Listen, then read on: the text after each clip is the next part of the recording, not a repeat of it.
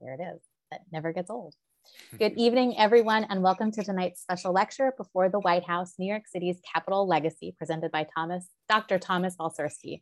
As a reminder, the views of the speakers are their own and do not necessarily represent the views of the Sons of the Revolution in the state of New York or its Fraunces Tavern Museum. Dr. Thomas Balcerski is an associate professor of history at Eastern Connecticut State University.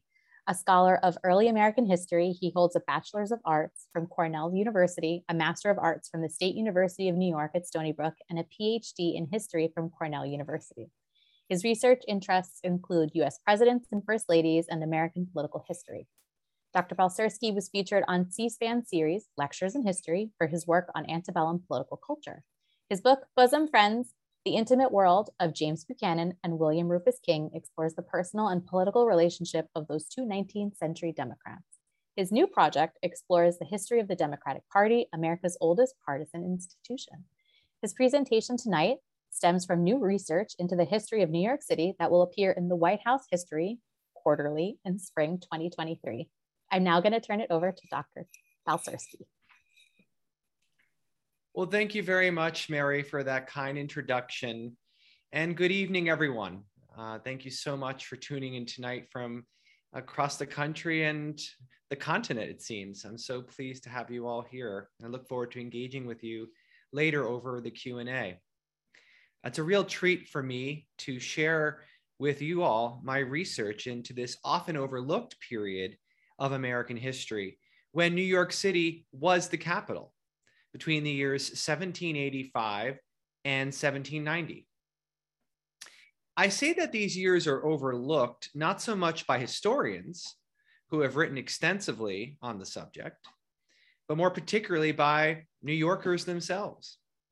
Of course, Fraunces Tavern Museum, as well as the New York Historical Society, the New York Public Library, and the City Museum of New York have done wonders to preserve this rich legacy.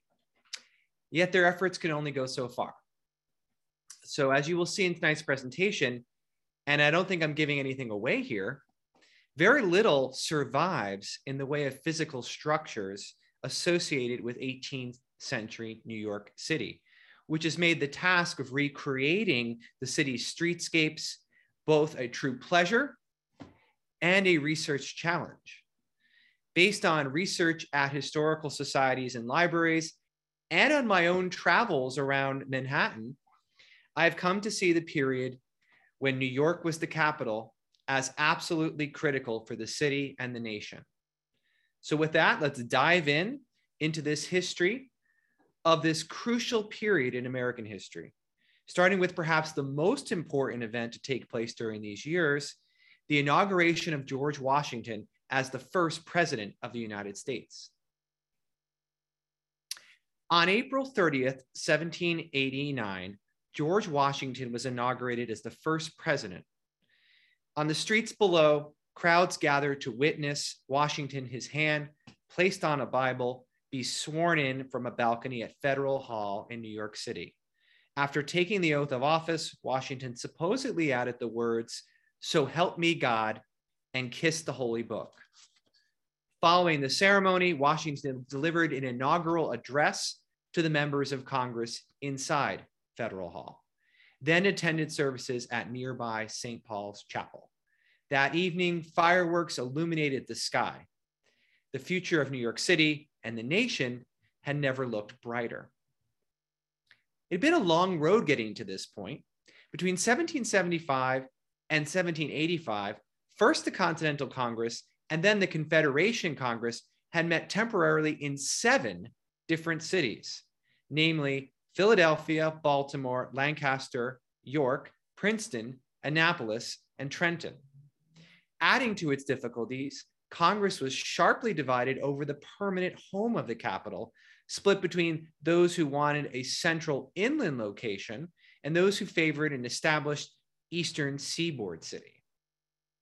Moreover, the nation had undergone what some historians have termed a second American Revolution, namely the Constitutional Convention of 1787 in Philadelphia. When New York City became the capital in 1785, it had done so as part of a loose assembly of 13 states under the Articles of Confederation government. Each state could send as many delegates to the Confederation Congress as it wished, but each state only received one vote. The Articles of Confederation neither provided for a president or a Supreme Court, though the Confederation Congress chose one of its own members to preside over the body while in session. Founded as a wartime government to replace the Continental Congress, the Articles of Confederation quickly revealed its limitations. It had no power to tax, and all its legislation had to be unanimously agreed upon. It also lacked the ability to enforce the laws, leaving that task instead to the individual states. In 1786, delegates gathered at Annapolis to address the issue of the impost or tariff to raise revenue for the government, but failing to reach a quorum, they quickly adjourned, agreeing to meet next spring in Philadelphia. George Washington, who had long been a proponent of a stronger national government, agreed to attend this second meeting, which became known in time as the Constitutional Convention. As the convention ironed out the three branches of government, which is justly famous for, legislative, executive, and judicial, that form the basis of our government today, it was also naturally expected that George Washington, who presided over that convention, would serve as the first president of this new government. Thus, Washington's inauguration on April 30th, 1789, marked the culmination of years of work to provide for a stronger national government. Perhaps fittingly, Washington took the oath of office in New York, a city that had been an unattainable target for nearly the entirety of the War of Independence. Finally, then, it seemed Washington had arrived in New York for good. New York City had been the scene of Washington's earliest, nearly fatal defeat at the hands of the British Army. He had been ordered to defend the city by Congress in 1776, but the geography of the city made it nearly an impossible task. The Battle of Brooklyn in late August 1776 witnessed the Continental Army retreat in a near route to Manhattan. From there, Washington again withdrew in October after a series of battles on the island, ceding New York to British occupation and not stepping foot in Manhattan again for 7 long years. Eventually, Washington and the Continental Army would engage in what's been called a war of posts up and down the Hudson River, trying to keep control of that valley and thus keeping together the continental United States. But the recapture of New York, its reoccupation by the Continental Army, never disappeared as a primary objective of Washington's and the war. During the war, New York was devastated, therefore, by 7 years of British occupation, including 2 great fires that had burned extensive swaths of the city first in September 1776 and again in August 1778. The city's fortunes began to improve following the British evacuation on November 25th, 1783, a date that was celebrated for decades by the city's residents as Evacuation Day. And it's pictured in this stylized portrait from more than a century later. By 1790, the city, as somewhat depicted here, was already featuring a diverse population that had grown to 40,000, of which 2,500 were enslaved African Americans.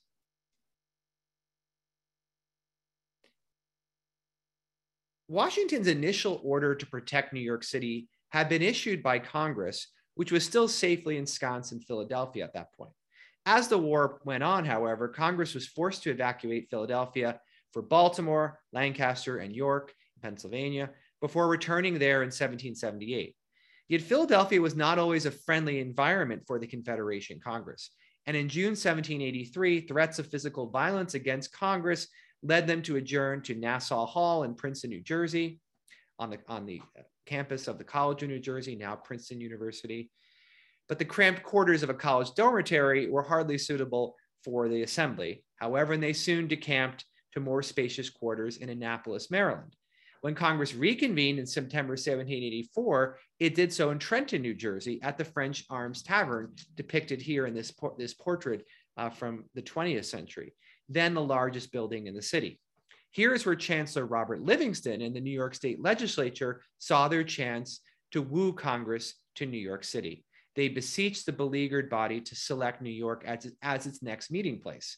Abandoning a plan to create two capitals, Congress voted unanimously on December 23rd, 1784, to relocate permanently to the city of New York. So at the outset, we can see that New York City desperately wanted to attract the seat of government. The city's leaders felt that Congress would bring an influx of economic and political activity and thus revitalize the city. Given the relative small size of the Confederation government, all operations could be contained within existing buildings. Accordingly, the City Council offered the Confederation Congress meeting space in City Hall, as well as additional rooms at the tavern kept by Samuel Fraunces at Broad and Pearl Streets, Fraunces Tavern. So yes, indeed, official meetings of the new government took place right here in Fraunces Tavern. Once in New York, the outgoing Confederation Congress set about passing important legislation, including, perhaps most importantly, the Northwest Ordinance of 1787, which provided for the organization of the Ohio Territory and notably excluded slavery from it. Congress also continued debating the relative merits of various sites for the permanent capital. In Philadelphia, in the Constitutional Convention of 1787, failed to resolve this question and eventually voted to keep, quote, the present seat of Congress, meaning New York. In September 1788, the Confederation Congress similarly voted to leave the seat of government in New York for the meeting of the new Congress to be assembled under the Constitution, set and scheduled for March 4th, 1789. And in this map, you get a sense of really just how contained the island of Manhattan was in terms of its development at this point. New Yorkers eagerly prepared to celebrate the changeover to the new government. At midnight on March 3rd, 13 cannons were fired from Fort George in salute of the 13 states leaving the old Confederation. The next day, flags were flown and church bells rang, but only 11 cannons fired in honor of those states that had already ratified the Constitution. North Carolina would not ratify the document until November, and Rhode Island held out until May 1790s, which meant there were only 11 states at the first meeting. New York embraced its place as the capital of this new government, quite seamlessly, in fact. On September 17th, 1788, the Common Council of New York City resolved to give over City Hall for the exclusive use of the new government. And remember, it had already given over City Hall, in part, though, for the Confederation Congress. Now it gave up the entire building. Recognizing, however, that City Hall could use an upgrade, the council commissioned someone whose name you may already know, Peter Charles L'Enfant, the same L'Enfant who would later provide a design for Washington, D.C., to redesign this building, first constructed in 1700, into an edifice worthy of a seat of Republican government. Work began on October 6th and continued through April 8th of the next year, 1790. L'Enfant transformed the old Queen Anne facade by applying a neoclassical facelift, replete with an open balcony topped by a bald eagle, which you can see right in the central front face of the building. The impressive result left one congressman wondering if the building was a trap to catch the Southern men into staying permanently in New York as opposed to a more central location. But many questions remained about the future of the federal government. Most critically, when would George Washington, the newly elected president and father of his country, arrive to take up his new post? And perhaps equally as important, where would he live? And I have an arrow here pointing to the location I'm about to describe. When Congress reconvened in New York City, its members were expected to lodge in private residences or boarding houses at their own expense. As a notable exception to this rule, however, the Confederation Congress provided furnished quarters for its own president at the expense of the government. Since January 1787, the office had been filled by Cyrus Griffin of Virginia, who, following in his predecessor's footsteps, lived in a large 3-story home at number 3 Cherry Street, located about 0.6 a mile from Federal Hall at St. George's Square, later Franklin Square. Again, you can see it where the arrow meets on the map. The house was situated on land once owned by Robert Benson, who had previously operated a brewery on the site. In 1770, Benson's widow, Catherine Van Borsum, and her son, Robert Benson, sold the plot to merchant Walter Franklin, who, by the way, died in 1780 for a sum of 2,000 pounds.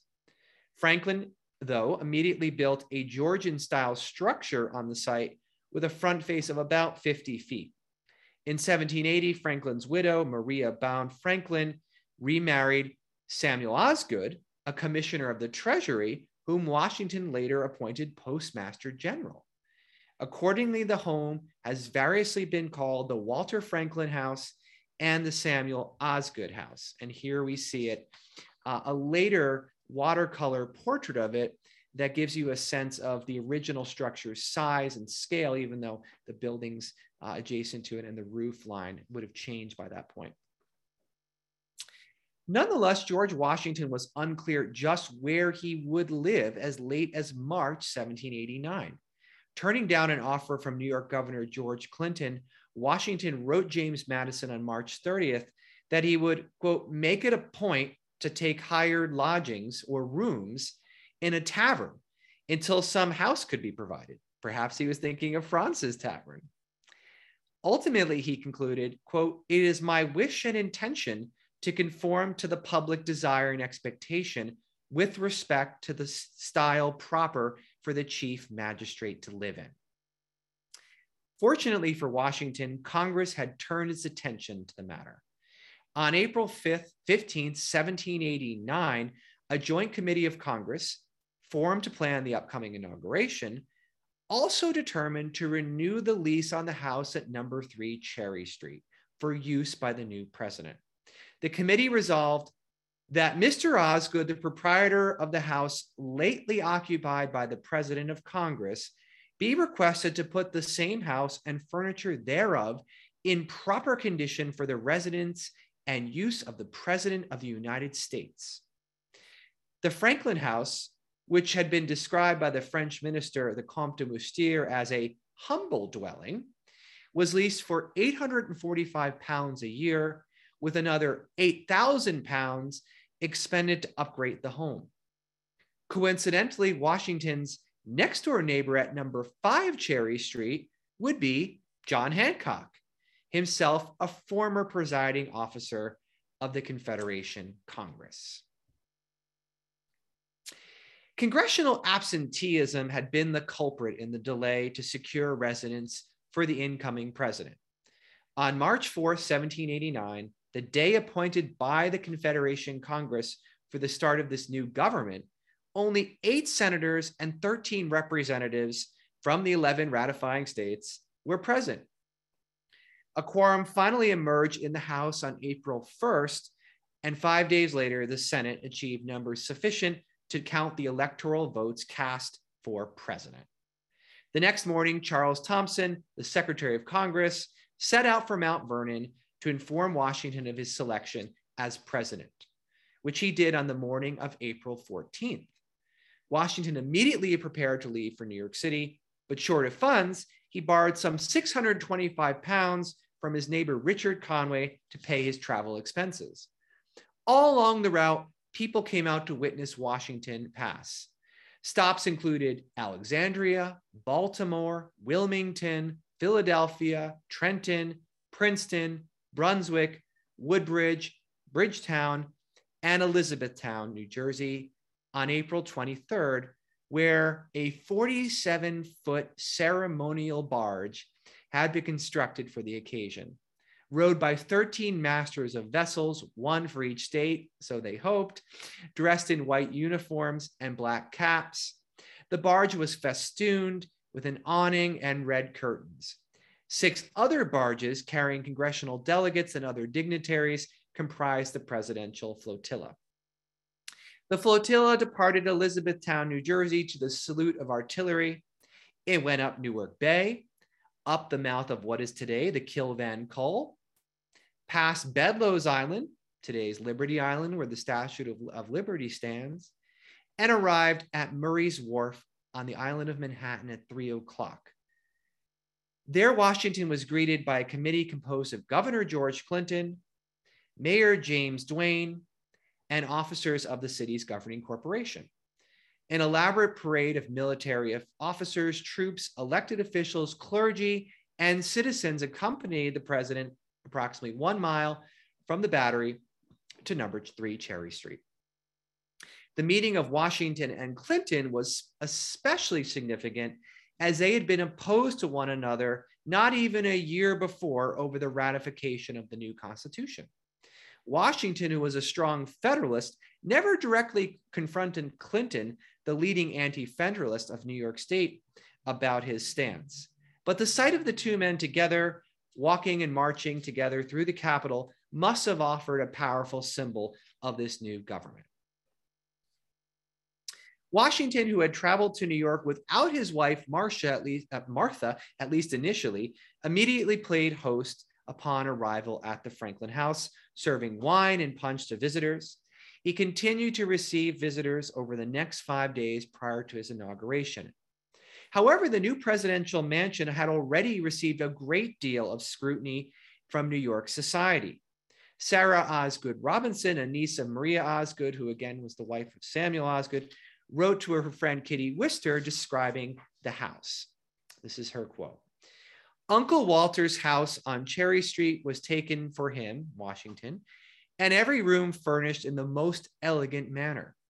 Aunt Osgood and Lady Catherine Dewar had the whole management of it. I went the morning before the general's arrival to look at it. The best of furniture in every room and the greatest quantity of plate and china I ever saw. The whole of the first and second stories is papered, and the floors covered with the richest kind of Turkey and Wilton carpets. There is scarcely anything talked about now but General Washington and the palace.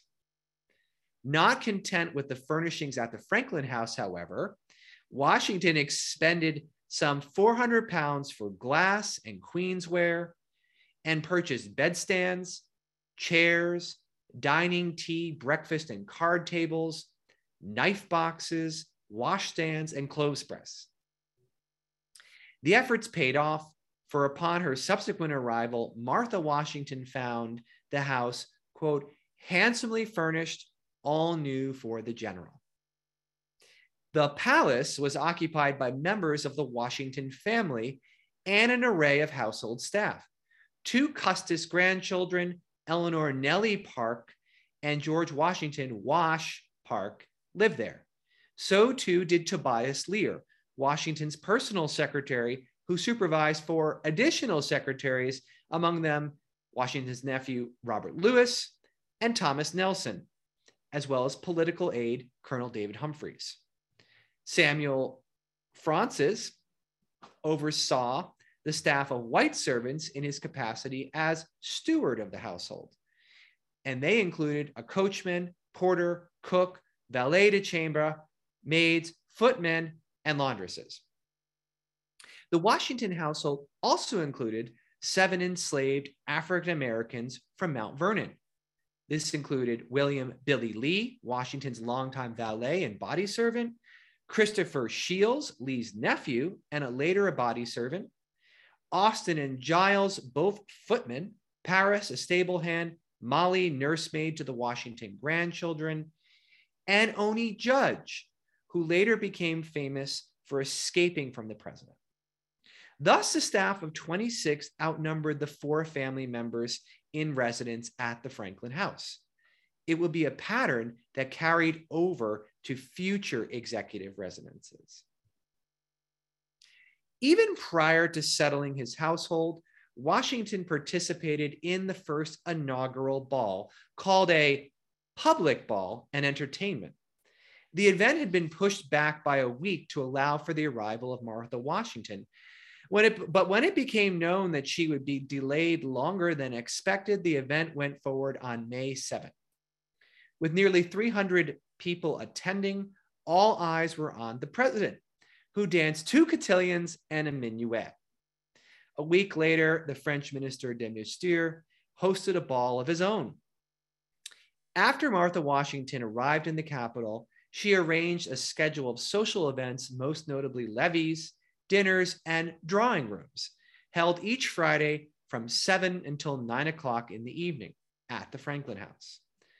George Washington attended the functions without sword or hat, as he was in his capacity as the husband of the hostess and not as President of the United States.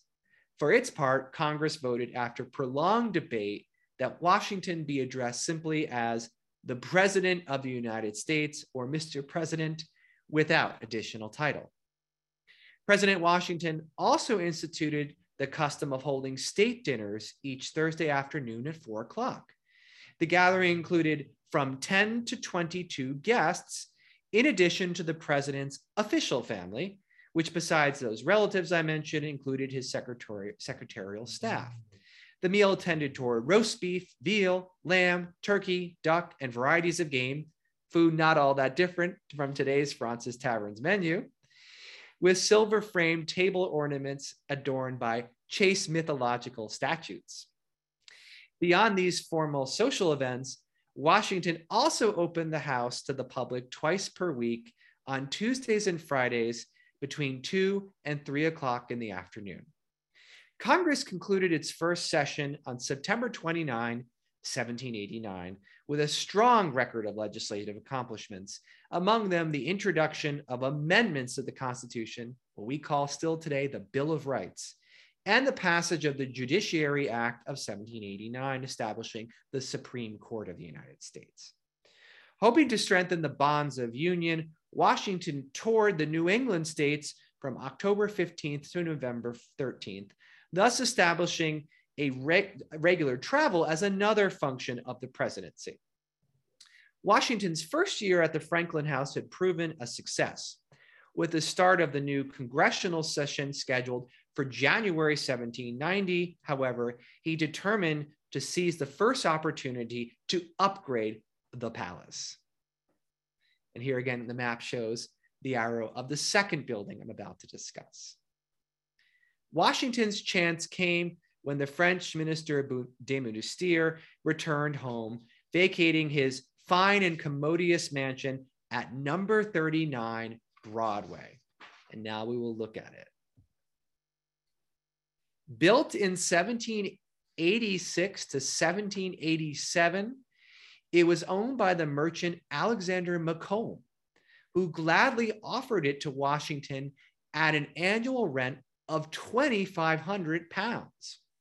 While more expensive than the Franklin House, it was a story higher and featured a garden extending to the banks of the Hudson River. All in all, the Macomb House, or the Mansion House, as the building later became known, was considered the finest private dwelling in the city, and conveniently was located 4 blocks from Federal Hall. On February 23rd, 1790, Washington and his family relocated to the Macomb House. Upon agreeing to rent the house, Washington had surveyed the existing furniture and purchased several pieces left behind by the French minister, including a writing desk and a chair. From there, he arranged for the construction of a 12-stall stable to accommodate his team of horses. In this way, Washington established another precedent, that of expanding the presidential residence to suit the occupants' needs. And here we turn to an image that I provided to help promote the event, and that was on the Fraunces Tavern website, an image that I found startling and very interesting in the archives of the New York Historical Society. So let me describe it. Hopeful about its possible future as the nation's capital, New York City prepared to construct a permanent residence for the president. On March 16, 1790, the state legislature established a building commission and subsequently provided funding for £8,000 to build a grand house on the site of Fort George at the base of Broadway. One of the architects consulted for the job appears to have been the 27-year-old James Macomb, whose sketches attributed to the building later known as Government House survive at the New York Historical Society. It's what you're looking at. Macomb's design features a giant 4-column portico, but in other respects is quite different from the executed building known as Government House. And you can see in some of its features just the ornate neoclassical nature, including the niches up and down the front face for busts to be included of statues, as well as this dramatic saucer dome crowning a low cupola ringed with windows and balustrades on the roof of the mansion. Now, what I'm showing here on the screen is not the Government House. No. What I'm showing you on the screen next is James Hoban, the architect of the initial White House in what would become the District of Columbia. And I hope you begin to see that James McComb's early sketch for the presidential residence has much in common with James Hoban's eventual sketch for what became the White House. And here too, I want to provide some side-by-side comparisons of McComb's Government House and a sketch made by a later architect of the White House, Benjamin Henry Latrobe. You see on the left sketch of Government House as imagined by McComb, a grand dining room across the back with a large semi-octagonal bay projecting into the garden. And we also see a number of rooms off this main room, including a withdrawing room.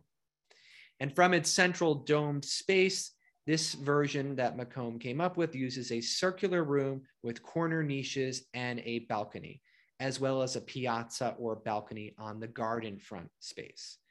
As compared to the design that Benjamin Henry Latrobe came up with, we see in common some elements: a rectangular structure, an oval room that would ultimately become part of the library for the president, as well as adjoining rooms, the state rooms. And this is in today the historic part of the White House that now, I'm happy to say, has just reopened for tours.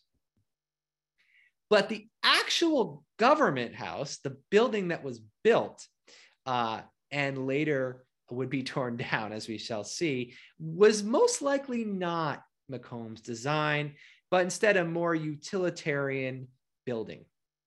This red brick colonnaded two-story structure was probably instead designed by a different architect, not McComb.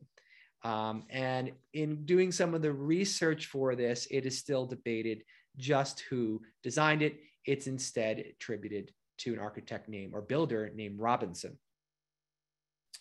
And if you notice here, the pediments featuring those statues are gone, but what does survive and what may then therefore have been an influence from McComb is that four-columned front-facing portico and pediment at the top, as well as that balustrade and approach with an iron railing. So this is what gets built. It's called Government House. And as I said, Government House was initially designed to be the residence for George Washington, president. Unfortunately, perhaps, Government House never fulfilled its original purpose as the president's home, though it did serve as an executive residence of a kind for a time. The governors of New York State used the house as their residence until the state capital relocated from New York to Albany in 1797. It was then used as a custom house and a gallery for the American Academy of Fine Arts. The New York Historical Society also met there as its second meeting place between 1809 and 1815, when it was torn down. But back to the Mansion House. From the McComb House, Washington settled into the duties of the presidency. He began to call upon individual officers of the cabinet for advice, including Thomas Jefferson, who had recently returned from France to take up his duties as the first Secretary of State. Washington also paid special attention to the military and diplomatic duties of the position, monitoring the Army's efforts in the Ohio Country and signing the nation's first treaty with representatives from the Creek Nation. Washington was thus learning the extent of his executive powers from his new home. But it wasn't to last. Meanwhile, Congress over at Federal Hall continued to debate the future location of the capital. The political currents were running strongly against New York by this point, with many favoring a return to Philadelphia. Dr. Benjamin Rush echoed the sentiments of others when he declared, "I rejoice in the prospect of Congress leaving New York. It is a sink of political vice." William Maclay, another Pennsylvanian, similarly decried the pompous people of New York. In addition, numerous smaller cities around the nation clamored to become the capital, most notably Philadelphia. At the same time, Congress had reached an impasse over the issue of assuming the state's Revolutionary War debts and thus establishing financial solvency for the new government. But on or about June 20th, Thomas Jefferson arranged for a dinner between James Madison and Alexander Hamilton at his rented house at 57 Maiden Lane. There, Madison and Hamilton ironed out what has been dubbed the dinner table bargain, or more recently from the musical Hamilton, the room where it happened. In exchange for assuming federal debts, the capital would be permanently located along the Potomac River, with the temporary capital relocated to Philadelphia. And this cartoon, if you now see, is actually showing the ship of state, the metaphorical ship of state, on a path that the artist depicts would have it crash on the falls if it went to Philadelphia, but instead shows a tributary path to, in the sort of upper left corner, you can make out the Potomac. And this is by way of the Conococheague, which is a creek further west in the state of Pennsylvania and is itself a tributary of the Potomac. So there was this idea that a temporary capital, potentially not at Philadelphia, but elsewhere, would be a better route and a safer one for the nation. That didn't stop New Yorkers from expressing their outrage. The people were, quote, disappointed and vexed at the result. A political cartoon blasted the Pennsylvania delegate Robert Morris for his role in crafting the legislation, notably featuring him carrying off the physical Capitol building, Federal Hall, with the help of the devil.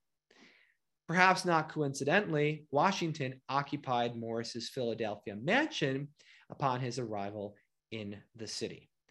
But the capital would not remain in Philadelphia for long, destined as it was for a new federal district created on the banks of the Potomac River near Georgetown and Alexandria. That is, of course, the District of Columbia, what we call today Washington, D.C.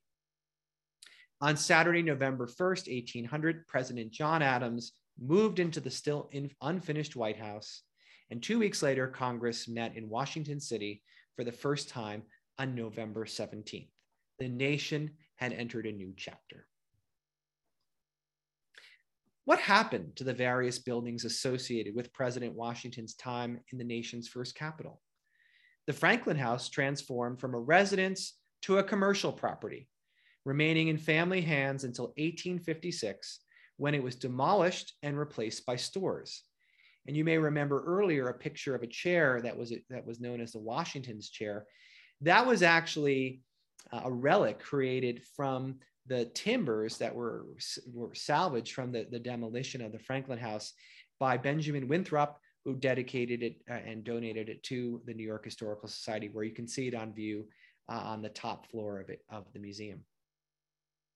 The subsequent building, though, the one that replaced the first Franklin House, was demolished itself in the 1880s to make way for the stone arches of the Brooklyn Bridge. A commemorative plaque provided by the Mary Washington colonial chapters of the Daughters of the American Revolution was installed on April 30th, 1899, 110 years to the day of Washington's inauguration. The plaque, which I was able to get with the power of my new iPhone's Zoom, has otherwise become inaccessible and I think quite neglected, as you can see in the picture on the right showing the scaffolding and the permanent barrier there. It reads, however, as I was able to make out, the first presidential mansion, number 1 Cherry Street, occupied by George Washington, from April 23rd, 1789 to February 23rd, 1790. The Macomb House has been similarly lost to time. The building was transformed into a hotel called Bunker's Mansion House, named after its proprietor, or Bunker's Hotel in 1821, which operated as a hotel for nearly 3 decades. The old house was apparently demolished to make way for freestanding brownstone homes, however, in the 1850s. These brownstones were subsequently demolished in the early 1900s to make way for a neoclassical commercial building, which was itself torn down to erect the present 38-story Harriman building on the site in 1926 at number 39 Broadway.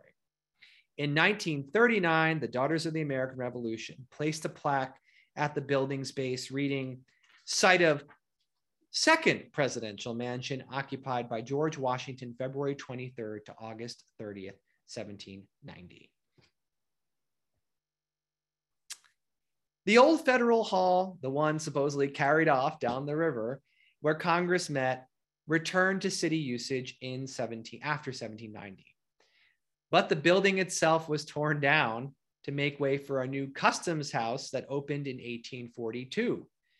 In 1862, the custom house relocated to 55 Wall Street, and the building became part of the sub-treasury system, where in its basement, gold and silver were stored. Plans to tear down this second Federal Hall were prevented by a group of concerned citizens in 1939 under the banner of the Federal Hall Memorial Association, or Associates. The National Park Service began operating on the site in 1955. On September 6, 2002, in the wake of the September 11 attacks, approximately 300 members of the United States Congress traveled from Washington, D.C. to New York City, where they convened inside Federal Hall as a symbolic show of support for the city, which was still recovering. The meeting was the first by Congress in New York since 1790. Jefferson's residence at 57 Maiden Lane has sadly met the fate of nearly every building associated with New York's time as the capital. The house containing the room where it happened was torn down to make way for office buildings, eventually after another teardown, becoming the site of the Home Insurance Company of New York.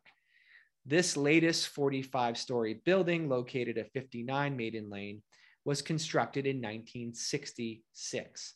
A plaque erected by the Home Insurance Company of New York marks the spot today, though it is hidden and inaccessible by, you guessed it, scaffolding. A fire claimed the government house in 1814, and it was demolished the next year to make way for private houses, which were known as Macomb's Row, after that architect James Macomb. After the Civil War, when the area became commercial, it was called Steamship Row. These structures were demolished in 1906 to make way for what was initially called the Cass Gilbert Custom House, after the architect, and later rededicated as the Alexander Hamilton U.S. Customs House by President George H.W. Bush in 1991. The Customs House ceased to operate from the site, however, in 1973, and the building was sitting vacant for a number of years before undergoing extensive renovations in the 1980s.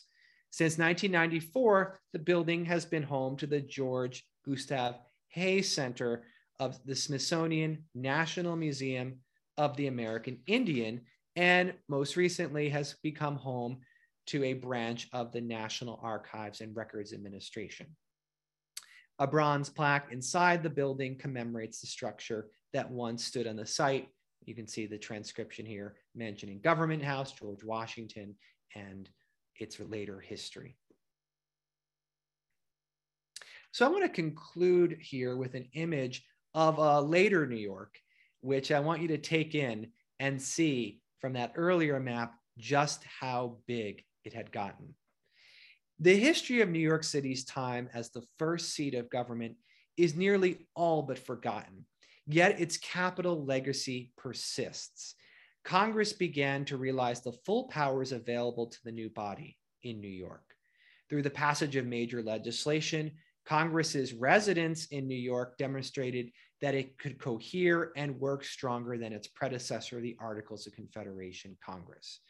For the first time in New York, Congress flexed the powers of the legislative branch of government that would in time reshape the nation.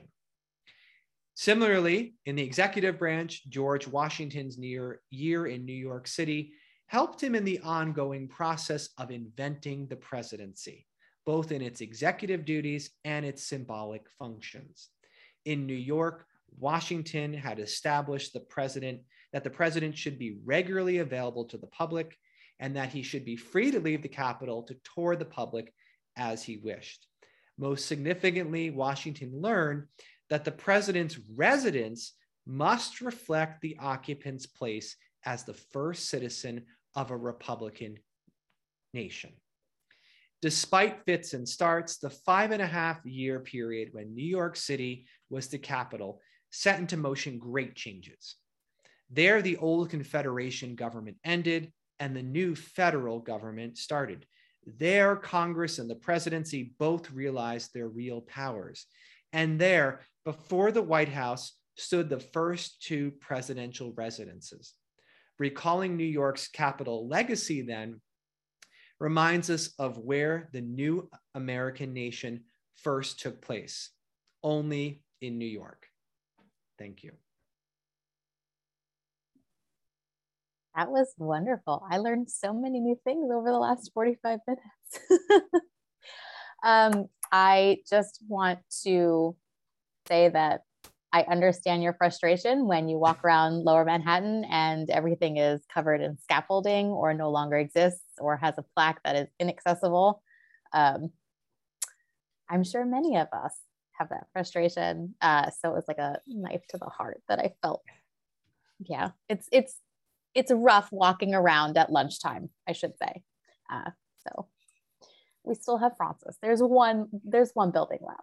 We still have the one. I saw one question come in about the map that you just had. Sandra wanted to know, on the map, is the port in the lower left corner Elizabethtown, New Jersey? Well, what you're getting is not Elizabethtown. That would be quite a bit further back in the image, but you're actually getting what is now today's Jersey City.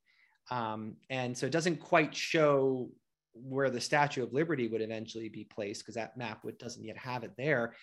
So it's sort of showing a kind of bird's eye view of Manhattan, parts of New Jersey and Brooklyn, and sort of beyond it in the distance. And I think what's interesting, and what that map also illustrates, and what the directory plan before it illustrates, is just how much New York would be transformed by landfill. This is still the sort of a city that is showing most of its natural borders, but in time, both of those images will look quaint compared to the growing size of Manhattan Island. Oh yeah, comparing the map today to a Costello map it doesn't look like the same city. I mean, we're on landfill, so yep. You see it every day. So taking that lecture and assessing what happened in New York City during that time, what happens afterwards? Like, when we're talking about the greatness of New York City as the first capital, what is the positive result? Like, why are we the best city in the world? Well, no one's going to dispute that tonight. But New York was in really rough shape at the end of the American Revolution. It was the city occupied the longest by an enemy army in a 7-year war that really was a civil war between, on the one hand, patriots, on the other hand, loyalists, between two opposing armies that just stared at each other down the Hudson River for 6.5 years. New York was burned. New York was devastated. It was depopulated. So what came out of this brief 16-month period was a revitalized New York. It would very quickly surpass Philadelphia as the largest city and would embrace its true future as a commercial hub. It's the greatest harbor in the continent. possibly in the world, and it would then expand onto that commercial kind of thrust by continuing to build out along Manhattan Island. I mean, what I sort of think about is, had New York actually stayed the capital, it would have been terrible for the commercial development of New York. Just look at the size and scope of the buildings in Washington, D.C., and just imagine how you could fit all the buildings of the federal government in this tiny space of Lower Manhattan. As it turned out, every square foot of land was precious in Manhattan, not something that was perhaps realized in 1790 when buildings were being thrown around willy-nilly. But actually, there was no way to fit the federal government on Manhattan, or even in the boroughs that today compose New York City. So it was actually like a very fortunate, I think, development to not have New York become the capital. And I also think another thing about it was it freed up its position to truly embrace its moniker as the Empire State by, again, focusing on commerce up the Hudson River, and eventually in the construction of the Erie Canal. This makes New York the great sort of entrepot for trade and travel. And it's been shown also, I think, across across history in Europe and in other places of the world, that the government capital and the commercial capital of a nation don't often share the same space. And in fact, it's best for the development of a nation, I think this is true generally, to have the capital not in the commercial center of the nation. Again, that's not the case globally, but I would say if you look at the development of countries today, especially newer ones that had the choice of where to place their capitals, almost universally, they separate those two things for that exact reason. So it happened for a reason. We're still number one somehow. There was a few questions that came in about Washington's time in New York City. I know that Martha did not enjoy her time here. And I'm pretty sure George didn't. Do you want to talk a little bit more about the state dinners? And I know Martha opened up the mansion as well on Friday nights or Wednesday nights? Friday nights. Can you talk a little bit more about what those look like, who they were entertaining? Were they more kind of out of the 9 to 5 and kind of decompressing from starting a new nation, or were they all shop talk? Well, that's a good question. There's not too many surviving records of what was discussed at a typical state dinner. Washington's nephew actually left in his diary some sense of the early days at the Franklin House, not so much for the Macomb House. But the state dinners would have been, I guess, a precursor to something that still goes on, which is bringing in important members, whether they be of Congress and eventually over time heads of state from across the globe, to be welcomed to the United States and to essentially break down those barriers that what breaking bread can do together to socialize and to sort of discuss informally the business of the nation. Now, as far as the social life, I think it's important, again, I tried to distinguish this, that when Washington was at Martha Washington's drawing rooms or levees, he was a private citizen. And in that image, which is quite stylized, and it does not represent the reality of what it might have looked like in either of those two places, he's sort of in the back, which I think is a nice perspective the artist provided. He's sort of out of view. He's not the center of attention. Instead, it's Martha in her role as hostess. And I think this also gets us to something I could have also mentioned, is how Martha Washington establishes the role of hostess. Now, I wouldn't go so far as to say first lady, although we would call her that today, but that's not a term that will really be in widespread use until much later. But again, if we're to use the phrase, and if we understand it today as what the role of the first lady is, she began to embrace that. Now, whether they actually enjoyed their time in New York is another question. I think particularly those first months at the Franklin House were difficult. And Washington did not feel he had a residence that really was suitable to the president. But I think once he actually was able to get his hands on the Macomb House, he was actually much happier, and he was able to finally build that stable for his horses. And having a view of the Hudson and a garden isn't bad either. But the thing was, he also knew that it wasn't his choice. So when he got the news that Congress had agreed to relocate to Philadelphia, he actually expressed what I wouldn't say is, he wasn't upset, because Washington rarely would express that, but he was dismayed. He basically had just gotten his house in order, and he was going to have to give it up. So I think Washington was maybe frustrated to leave New York after having put in all the work to make the new mansion, the Macomb Mansion, as good as it could be. I could imagine after not being at home for all of the years during the war, barely getting home, settling in New York, having to settle in Philadelphia, have to settling again. Yep. This poor guy just wanted a home. I have a question about the Republican Court, Lady Washington's reception day. The interior looks very grand. Which building was that in? Well, and as I was trying to hint at it, that is not a real place. So a lot of the iconography and the images that I use in my presentation come from the later 19th century, generations past when New York was the capital and when people who were alive at that time could speak to it. And as I've said, even when the buildings themselves had been demolished at that point. So we're getting a very stylized view, both of Washington's arrival on Evacuation Day and in the Lady Washington's court. I use it because I think it actually speaks more to sort of what we might look at as high Victorian understanding from the 19th century of the Republican court. And I think what it attempts to do, especially if you look actually from the 1860s, at a point where the nation had achieved a fairly flourishing court culture of its own in Washington, D.C., and really was on the eve of the Civil War, as grand an antebellum social life as had been seen, was, I think, projecting backwards onto those early gatherings, which would have been much smaller and nowhere near that ornate neoclassical style. And it's also, we don't have evidence of Lady Washington standing on that raised dais, which puts her literally above the rest of the crowd.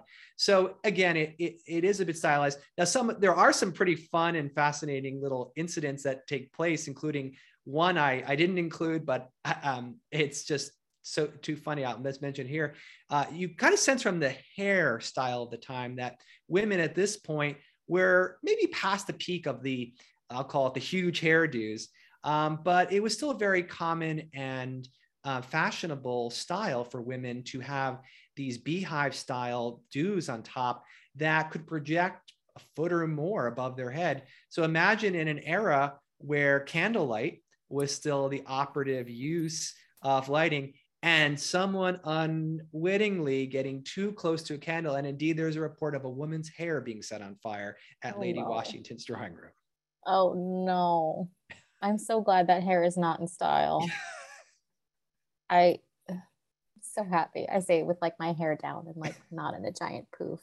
Every time I see portraits like that, I'm like, so much time has to be spent doing that. And it had to have been flammable, right? Yep. While you were doing your research, there's a lot of questions coming in about the locations and where were these originally located and when they were torn down, and how do we find these markers? Yeah. When you were doing your research, was there anything that surprised you about locations or what existed or what didn't exist? And I mean, I'm sure that there's a building that you wish still existed that we could go into and say, aha, this is where it was. Yeah, these are great questions. And in some ways you have to explore. I mean, one thing about Lower Manhattan is it is difficult to understand it unless you're on the ground seeing it for yourself. And what I found being on the ground was that I would be walking by a place and I would notice something the second or third time I walked by. And it gave me a new perspective on, say, where a building was located or where a marker stood. And yes, you have to be persistent. You have to keep trying, because sometimes you think you're in the right location only to find a big fence or a scaffolding, and you have to kind of ask, well, where am I? So there's that. I also think that, again, the maps from the earlier period, because it's an era where not quite the full island in terms of the landfill has come in, it's sort of deceiving how small Lower Manhattan was at this period, and how everything was contained, and how it was a town in a sense, almost like a small town feel. So being able to walk the entirety of the historic New York City of this period helps you to get a sense of how quickly things could happen, how you could go from place to place with ease. But I think of the overall landmarks today, what's interesting is that the Customs House, which was Government House, had been used as a custom house. And so that location at Bowling Green itself being an important landmark, is and has been long targeted as the place. And if you go, back to that map, or you find an older map, I mentioned Fort George. That was actually the site of a military fort that had been torn down to make way for this government house. And one reason they were able to do that is because they had Castle Clinton, which again is that circular, mound that looks like it's off the island. That's all been landfilled. Yeah. And now that's part of the battery. And so I think it took me a long time to realize what that Castle Clinton was once an island. That when I finally figured that out, that helped me a lot. Yeah. To figure out where I was. It helps you get your bearings.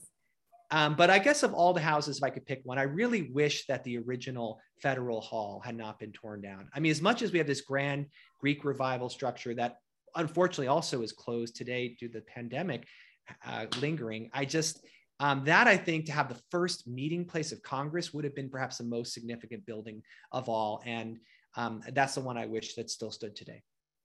Yeah. You walk around and you just get so upset that one or two other buildings couldn't have just survived. Yeah. I see some more questions coming in, and then we have, let's open this up. They've moved around on me. Bear with me just for a second, everybody. What are some of the reasons why Washington, D.C. was chosen for our national seat of government? So we've moved a few times, and then you mentioned, obviously, the very famous Hamilton line of the room where it happened. You stand on that one. Do you know any secrets?